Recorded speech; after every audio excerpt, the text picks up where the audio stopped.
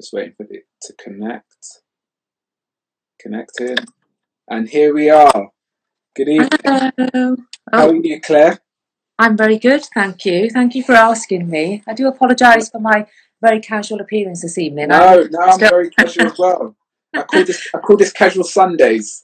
Well, I'm actually packing. I'm moving house tomorrow, Oh so wow! I've been in packing hell all day. So this is a welcome I've picked break. a great day to do this then. No, it's a welcome break. Honestly, I've just, goodness me, you think you don't have much stuff, and then when you actually start packing it, you realise just how much crap you amass in your house. Oh wow! So are you not working tomorrow? Then I take it. No, I've got the week off, so That's it's the first time all year I've taken an entire week off.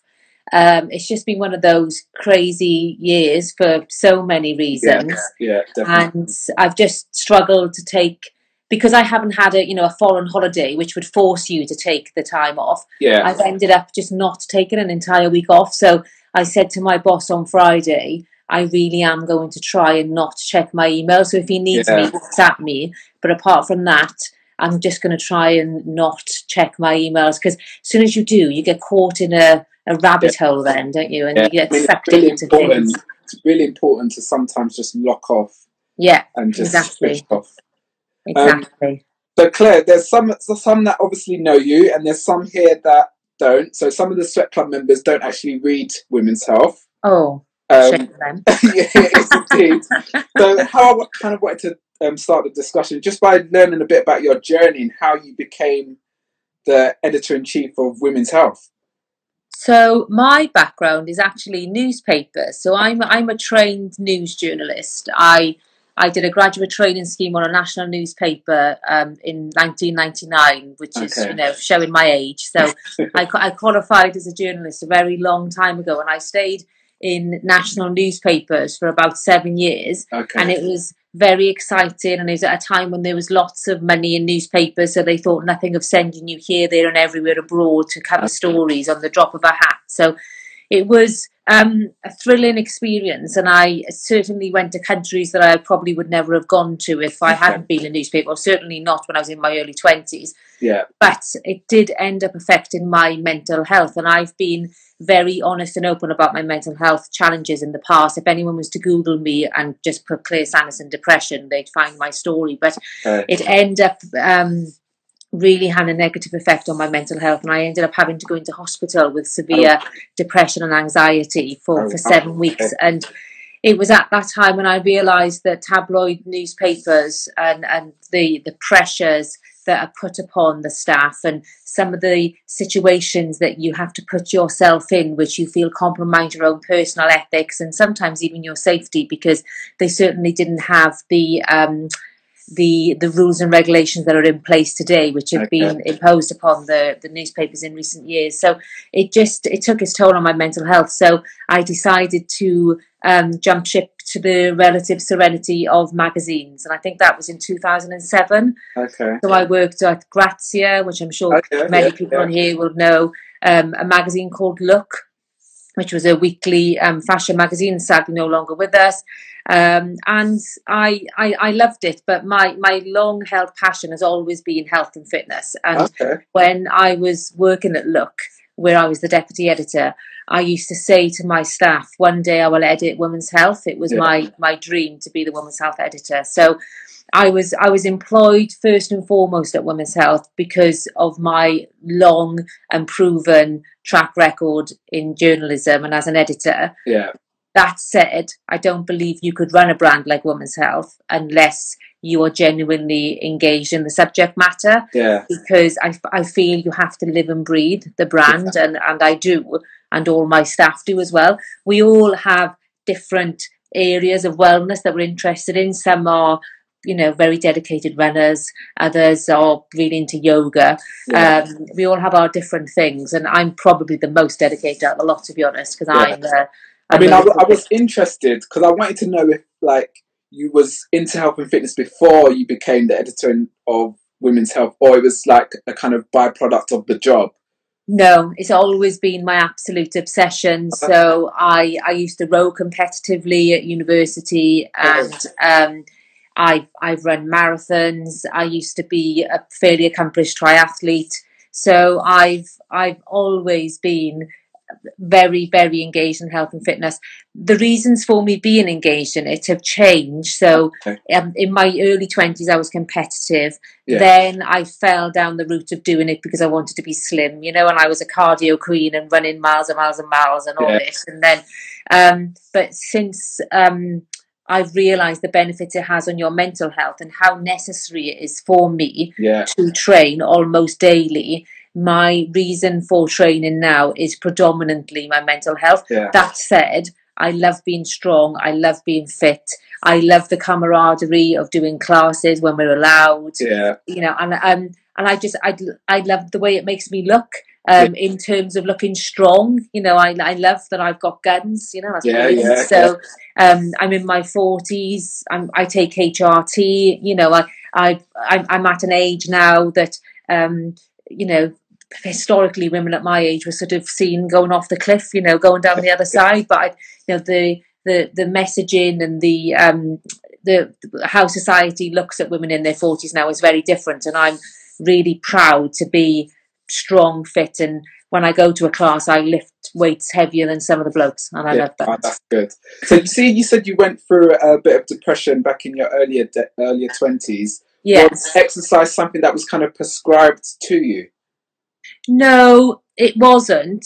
Because this was a long time ago, and what was prescribed to me was a lot of medication. And no one ever, I don't believe anyone ever said to me that a way that you can improve your mental health more effectively than most medication is to move more. And also nutrition is key. Less sugar. Sugar affects your mood. Drink. I was in my 20s at an age when we drank loads. I don't drink very often now at all. I can go months and not drink. So, and I've spoken to many psychiatrists and leading mental health doctors during my time at Women's Health, and now they are all very much aware that exercise and good nutrition is absolutely essential for good mental health. Yeah. So you see, with your kind of women's health, your readership now, do they all kind of do like a similar form of exercise? Do you promote a particular type of exercise, or is it kind of well-rounded?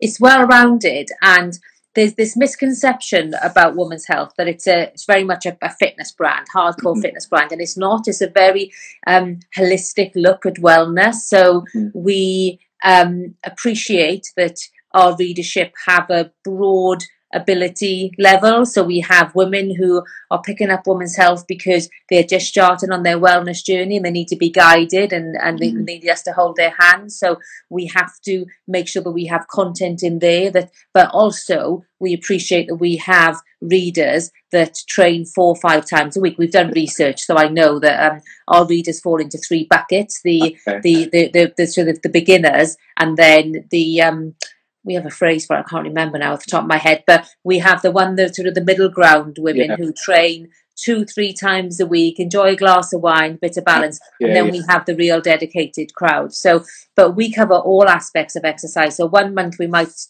talk about strength training and yoga, and then the next month we'll do a running fitness challenge, which we did recently with Tashi Skirvin. There's a trainer, I can't remember her surname now, but we do fitness challenges which we'll put the instructions in print, but we'll put videos on our YouTube channel. So we'll be saying there's a 28 fitness challenge that you can follow. So we have another one coming out the end of December. 29th of December we go on sale, and that tends to be our biggest selling issue of the year because everyone's a bit like, panicking after Christmas, too many Quality Streets. So we're doing a fitness challenge, and it's called a Total Body Reboot. And their food and the reps and everything they need to do is in print, but they can do the workouts online as well. So we're a very 360 brand that has content on our podcast, on YouTube, on the social channels, on the website, but also in print.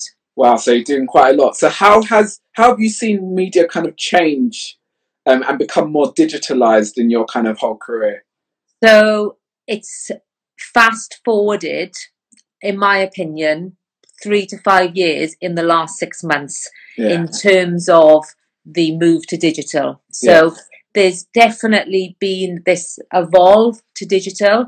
Yeah. I should say that women's health is in a good state on the newsstand Okay. because it's a specialist brand and it's health, and people trust what they read in print more than they do digitally. There's research into this that people trust print 70% more than anything they read on digital because they feel it's gone through editorial scrutiny, etc. Yeah. That said, during this last, well, how long have we been in lockdown? So let's say 6 months, it's a bit longer. We've seen our digital numbers go through the roof. Okay. It went bananas in the beginning. We went into lockdown. So Yeah. home fitness content went absolutely bananas. Women were searching for it, and we're not seeing those numbers subside. So there's definitely been a movement away from print to digital, and some brands have been hit worse than others. Yeah. But fortunately, touch wood, women's health has held its own. The issue that's on sale at the moment, which has Oti Mabuse on the cover, is selling extraordinarily well. I can't. It's up year on year, double figures. Oh, So wow. if you think the achievement that is selling more than double figures than the same issue last year, when you take into account the current climate, that's an achievement. So, yeah. So was there a bit of panic, or was you guys already kind of set for kind of this digital age? we were a merged brand anyway. So all the team worked across print and digital, but we definitely had writers, content creators who were print natives, who created a bit of content for digital, and then we had the digital writers who created a bit for print. But what I did in the beginning of lockdown, when I could see the digital numbers going through the roof, is that I simplified the print content considerably, because in the beginning no one was buying the magazines because you physically couldn't go out. Remember the first lockdown? Like, it was much stricter than the one that we're sort of ignoring at the moment. Not me personally, but if you go out, it doesn't look like we're in lockdown. The roads are quite busy, aren't they? But in the beginning, no one could go out at all. Yeah. So I moved all the print writers off onto digital, and I'm so proud of how they pivoted overnight. And bear in mind, we were all working remotely as well. You know, none of us had done that before. And with the skills that they managed to pick up almost overnight to create digital content was really impressive. And I actually want to count myself in that as well. I'm quite proud how much I now know about digital content and analytics and all this. And this is stuff that, even though I managed the digital team, they were still very much had the autonomy to put the nuts and bolts of the digital content together. And I was their manager from a very sort of top level, but I've had to get my hands dirty and get involved. So I feel that it's enriched my skill set and benefited me also. Yeah, I actually know one of your digital editors, Amy. Oh yeah. I went to college with Amy in Cirencester. Oh, so she's had a baby now. Yes. So she lives up the road from me in Winchester. Funnily enough, she moved down here to have her little baby. So yes, he's a month old. So he's very little. Oh, that's nice. So you see, you said how women's health kind of dealt with the pandemic, but how did you personally kind of deal with being locked down? So the very beginning of lockdown, I will say, was one of the hardest periods of my life, and the reason for that is I do have 2 young children. My son was 7 at the time, and my daughter was 4, and I was home with them. My husband's a key worker, so he was still in London working. And I had to try the whole homeschooling thing while running Women's Health, and it was so incredibly hard, and it was not fair on me, and it was not fair on them. I just tried my best. In the midst of all of it, we did Women's Health Live virtual. So some of you may know that we were due to run a big actual event in May in London, 8,000 women over 3 days. I had people flying in from Australia for it, LA, with Kayla Racines coming from Australia, Julia Michaels coming from LA. We had loads of celebrities, and we had to cancel it. So what I just decided to do was run a version of it digitally, and we hosted it across our social channels. It was an extraordinary success. It had over 10 million video views, believe it or not, because we ran it at the time when everyone was not leaving their houses. But I had to manage that whole event, plus host many of the interviews, including interviewing Gillian Michaels live from LA. And I had COVID myself at the time. Wow. Yeah, I did. And severe. It is certainly not as severe as some people have had it.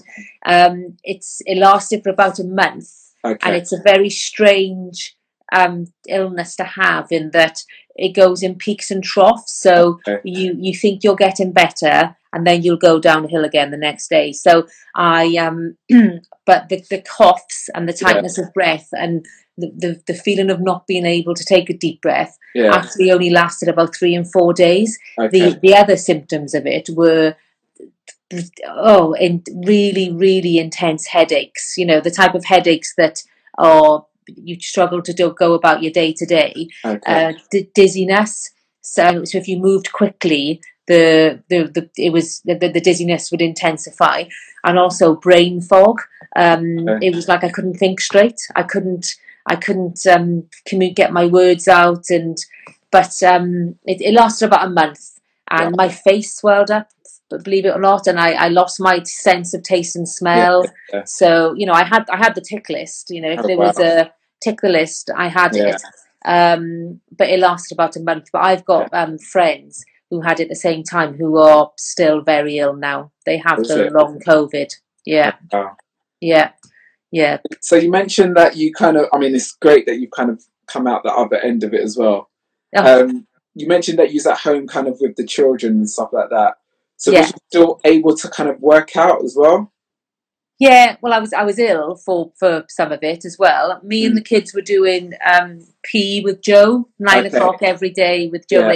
And then what I was doing was, when he was doing the rest periods every 30 seconds, I wasn't giving myself a rest. I was just doing it, you know, for 20 minutes. I was using weights to make the movements harder. And then I was going into, when I felt better, I was lucky enough to have kettlebells and stuff at home, you know, but God, I could have sold them and made a fortune, because everyone was so hard to get sold out.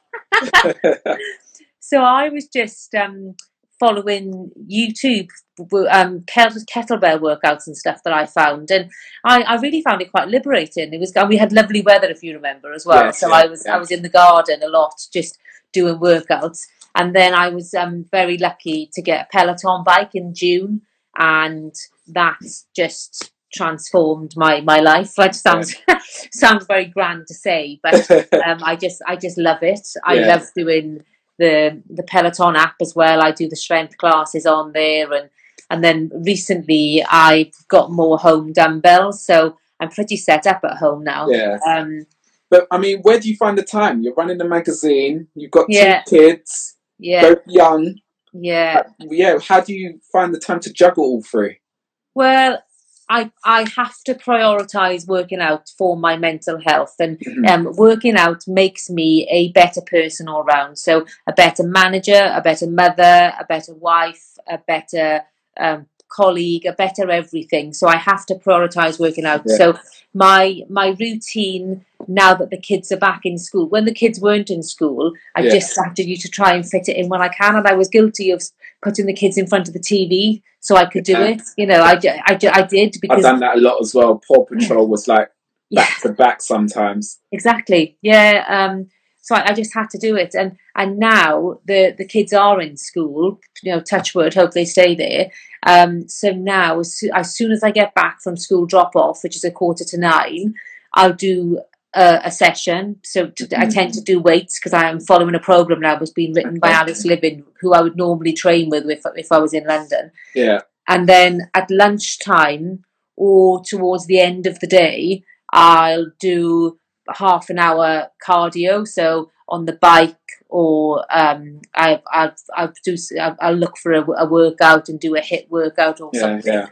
So do you have to schedule it in, like, before the week starts, so you know, right, this hour I'm doing this or whatever? So I block it out in my diary because, as Okay. you can imagine, my diary is nuts busy, and people Yeah. just, people can see when I'm available, and because I manage so many departments, plus I oversee events, and I work with commercial on pitching to agencies and stuff. So, and all these different buckets across Hearst um, need my input, so and they can see my diary. So there Mm-hmm. are days when I literally I've got meetings from 10 till 6. So what I do is I make sure my diary is blocked out Yeah. from 9 till 10, Mm-hmm. so to allow me to Yeah. exercise. And the same, I'll block out a lunchtime at least 3-4 times a week Yeah. to do something, Yeah. whether that's an intense hit workout, or I just get on my road bike and go out, because otherwise I'm stuck in my house, and we're working from home indefinitely. Mm-hmm. Sitting in the spare bedroom is a bit of a bleak existence, isn't it? Yeah. Yeah. It's I don't see anyone apart from my kids some days, Yeah. which is, it can be depressing in itself. Yeah. I mean, I'm obviously not speaking on behalf of mothers, as I'm not one myself, but something I do realize is that you kind of put your family before yourself. Yeah. So, rather than thinking like you do, that for your mental health, fitness is really important. So you need to do that so that you're a better wife, a better mother for your family. Whereas a lot of mums tend to make sure the family's good first. And then if they have some time at the end, then they might just do a little workout if they can fit it in. And more time than not, they don't actually get around to doing it. So it's really good what you said about, blocking it out, and, how important is it to you to kind of prioritize that you do have some time to yourself? It's hugely important, and what you're saying is absolutely right, that as women we tend to put everyone before ourselves. The weekly shop, the cleaning, the dinner, the kids, the school uniform, the getting the school bags ready. We come so far down the pecking order. But I firmly believe that if we preserve our own armour, then we are ready to go out and battle and get life done. And we are stronger and in a better position to be a good mum, a good wife, a good manager, a good colleague, whatever you want to be. And I believe that women, if you put yourselves first and put your own well-being first, and so eating well and moving more, it will have a positive effect on all aspects of your life. And also, there's been some research by This Girl Can, which is the amazing campaign by Sport England, and it says that children brought up in homes where they see their mum exercising are much more likely to exercise themselves and continue to exercise into adulthood. So in an age where, the childhood obesity is endemic, sports fields are being sold off, children are sitting in front of laptops and computer games, I think we have a duty as mums to show an example to our children, and I do with my two. They did PE with Joe with me during lockdown, and even now Nell says to me, my daughter, she's 5, come on mummy, let's do 10 squats. And then we her form needs some work, but but yeah, and I'm really, really proud that she sees me lifting weights, and she's really interested and fascinated by it, and I hope that she grows up to be like I was, and love sport and loved being active. So when did your relationship with weight start? Because there's like a general misconception that if women lift weights, then they're gonna automatically become muscly and bulky or whatever. Yeah. Was you always aware that that wasn't the case, or was that something you had to kind of learn? I had to learn that, if I'm honest. So I would do weights in classes, so I'd always done things like circuit training and Les Mills and all those type of classes, power body pump and stuff like that. Yeah.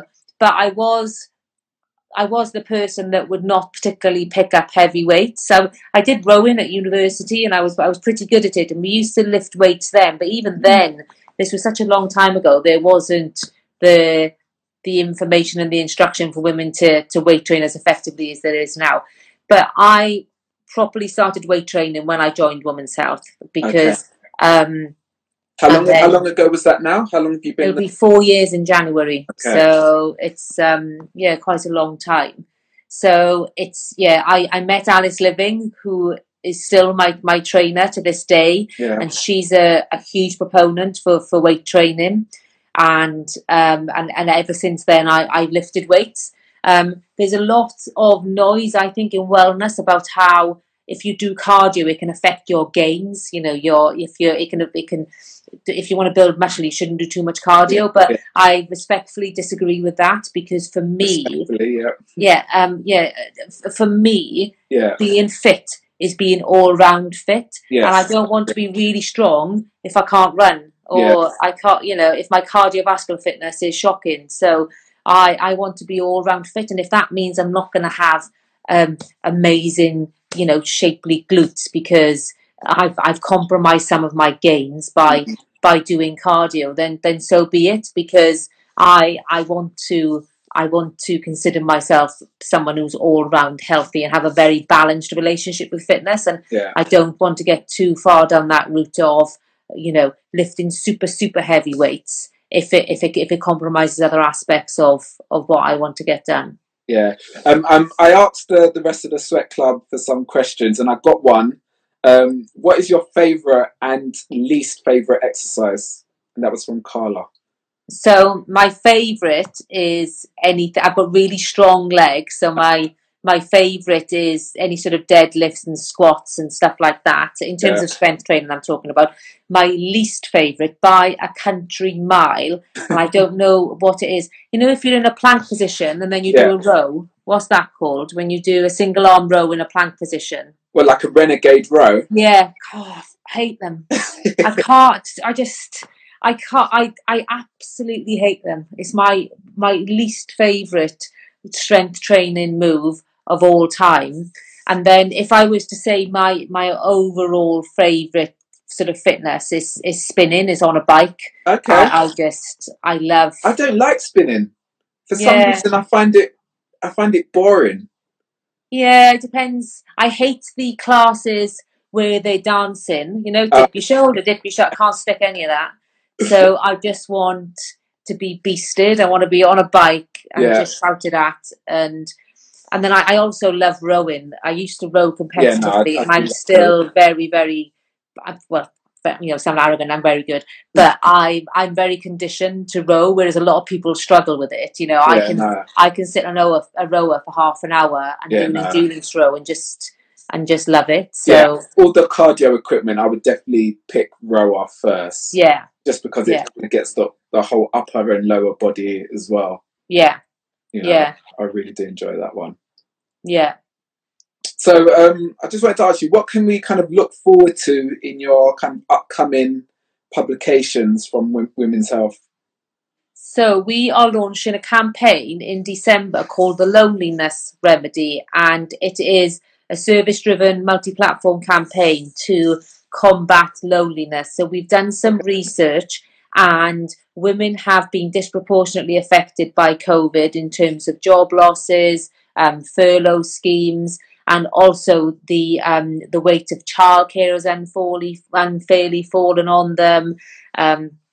So women have been struggling, and a very high number are now reporting on being lonely, and it's affecting their mental health. So we are working with a university who's created a research paper about how many social interactions you should have a day to ward off loneliness. So we are launching a campaign. It'll be launched digitally in December, so on the website and on social and on the podcast, and then it will be in print in the new year. So it'll be a 6-month campaign. We're working with world-leading experts and doctors and behavioural experts, and hopefully it will help women feel less lonely and feel less isolated and feel that they're not alone.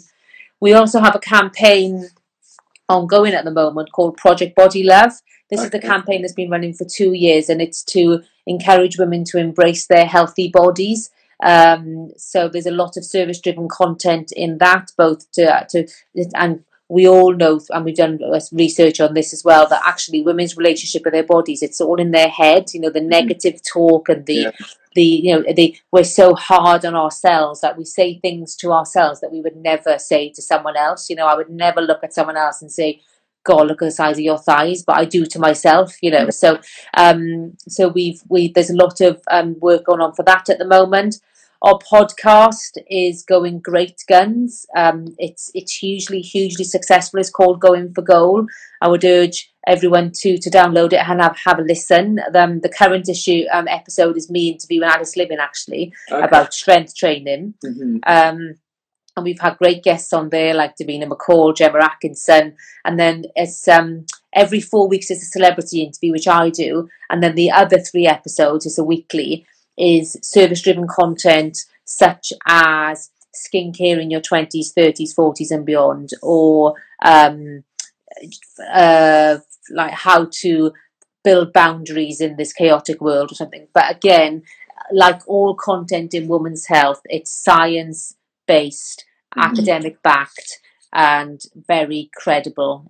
We speak to top experts, and it's because of the power of the brand that whenever we ask an expert to speak to us, so they could be in Harvard, or they could be in Oxford University, or they could be a top doctor in the UK, they generally say yes, which is a privilege and a joy, and I hope that we do them justice. Oh, that sounds really good.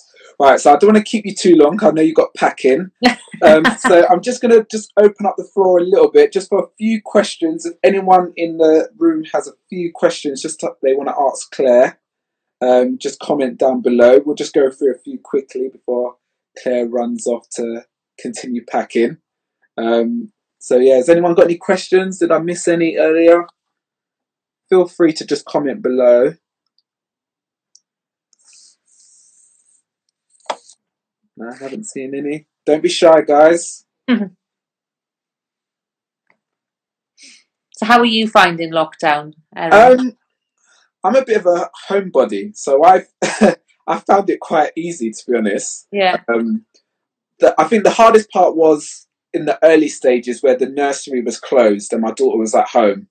So you had me doing video sessions in one room. My wife was doing like conference calls and stuff in the other room, and then my daughter's kind of in the middle trying to look for attention. So like you said, we kind of had the TV on, you know, Paw Patrol was just going back to back as she was kind of watching that. So I kind of felt unfair for her. Yeah. But then, you know, once the nurseries opened again, then, you know, she was able to go in. But for me personally, I still managed to continue working, doing one-to-one sessions via video. I started doing live workouts pretty early, so that kind of kept me motivated and kept me working out as well, which I felt was important. Yeah. Even if I only had like 2 or 3 people doing the IG lives with me, I just felt it was important to kind of continually do something. Yeah. And now that we've started Sweat Club, which started last week, which is like an 8-week program. So myself, we have 4 other coaches. We're putting on a total of like 96 live workouts. Wow. Exhausted. We're also doing like a newsletter, and we're going to do these weekly talks. So next week we have Anisha, who's an osteopath. Okay. So we're going to speak with her next week. So the idea is that every week we kind of speak to someone different, and it's all kind of around health and well-being. So that kind of kept me motivated and kept me focused on something. Got a question here for you. Do you work with schools at all? Thinking about how we can encourage fitness as a lifestyle from a young age. I would love to work with schools, and I've tried. The problem with schools is they're very, very hard to work with because there is so much red tape to get through. So I had an idea for a campaign that I wanted to do this year, actually, when it was due to be the Olympic year, and to use former Olympians and take them into schools to create workouts for teenage girls, because the average age for dropout of sport for teenage girls is 14, and that is for a number of reasons. It's to do with body image. It's to do with not wanting to stand out and be seen as competitive, because being seen as competitive is not a cool thing. It's peer pressure. There's so many reasons. So I wanted to take former Olympians into schools and do workouts for teenage girls, and it was just borderline impossible. It was a real struggle to get the go ahead from the Department of Education and from schools to do so. So I would love to work with schools, but I know from other brands' experience, Cosmo have done some work on sex education with schools, and Men's Health did a project with mental health in young boys, teenagers, but they did them with individual schools, and I know they had a real hardship then, and I wanted to go big. I wanted to do a bit of a roadshow. So I still have the ambition and the want to do so, but it's much trickier than you could ever imagine. And that's a shame to hear that. Yeah, it is a shame, really because to start from early. Yeah, and we want these teenage girls to think staying fit and active and healthy is cool, because then they will take it through with them to university and beyond. Like something needs to be done to stop the mass dropout rate when girls are 14. So and I played netball in school, but I remember being mortified being made to run round in big red knickers, when I had curves before any of my friends. So and then the communal showers, girls are embarrassed by their changing bodies at that time, and there's so many aspects that schools and the education system need to look at to address the dropout, because if they start taking precautions when the girls are teenagers, they will ward off the expenditure they will have to spend on them if these girls become unhealthy because they develop obesity or any other illnesses associated with ill health. Well, keep persevering. Thank you. Another question. Any advice you'd offer to your younger 21-year-old self? I would say to my younger 21-year-old self, just chill out, because it is all going to be okay.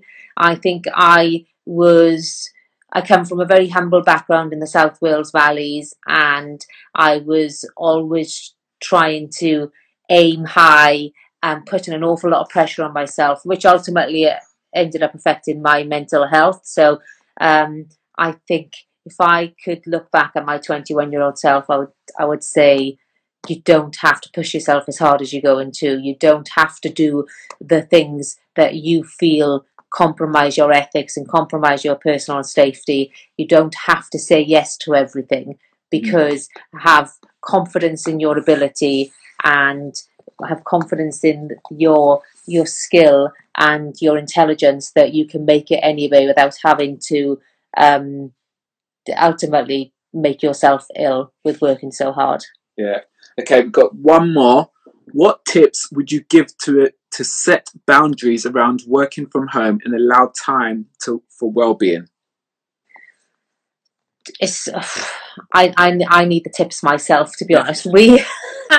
We are doing a feature on this in the next issue of Women's Health, because it is a topic that I would like to know the answer to. My tips would be, what I've done for myself now is when I first started working from home, I was working in the kitchen, and I found that I was getting so distracted by the fridge and just life. So what I started doing was go into the spare bedroom. I'm lucky enough to have a spare bedroom. I know not everyone has that, and now I very much treat that as my office. Okay. So what I try to do is not bring work downstairs. So I try not to look at emails when I'm not in the spare bedroom. So I've created a physical boundary between what is my office and the rest of my house.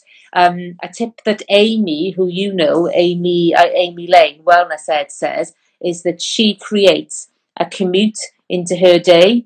So this only really works if you don't have children, by the way. I couldn't do this. But at the end of her working day, at the time when she would normally be commuting, she goes out for a walk and she leaves her house. So she's put in that stop to the end of her working day. So when she comes back in, she tries to come back into her house in a different mindset. Yeah, that And makes then sense. my final one would be, if you can, and I realise not everyone can control their own work diaries, but I book in my diary workouts like I book in a meeting. But it is in my diary, and I'm doing it, and no one is going to stop me from doing it once it's in my diary. So, and I'm also holding myself accountable as well. The fact that it's in my diary in black and white, train, so then I do it. Yeah. Oh, that's amazing. Well, Claire, thank you so much for this chat. Really You're appreciate welcome. you taking the time out on your Sunday evening from packing, moving house tomorrow to come and chat with us. Oh, Really appreciate it. And yeah, no, that was really great. I hope that our club members learnt something, and those of them who hasn't read Women's Health yet, go and get themselves a copy. please do. Especially the one coming out in December as well. That's Yeah, really interesting. yeah. Mm. Okay. So Thank you yeah, so much for asking me. no It's worries. been a joy. Thank you. You take care, Claire. Thank you. Bye Bye-bye. bye. Bye. Well, guys, that was good. That was our first episode of our first edition of the Sweat Talk series, our first chat, and that was Claire Sanderson, the editor in chief of Women's Health. So next week we have award-winning osteopath Anisha Joshi. She's going to talk about the importance of movement and your posture and things like that. So that's going to be another good chat for us next week. So for the rest of you Sweat Clubbers, I'm going to post our weekly schedule after this chat.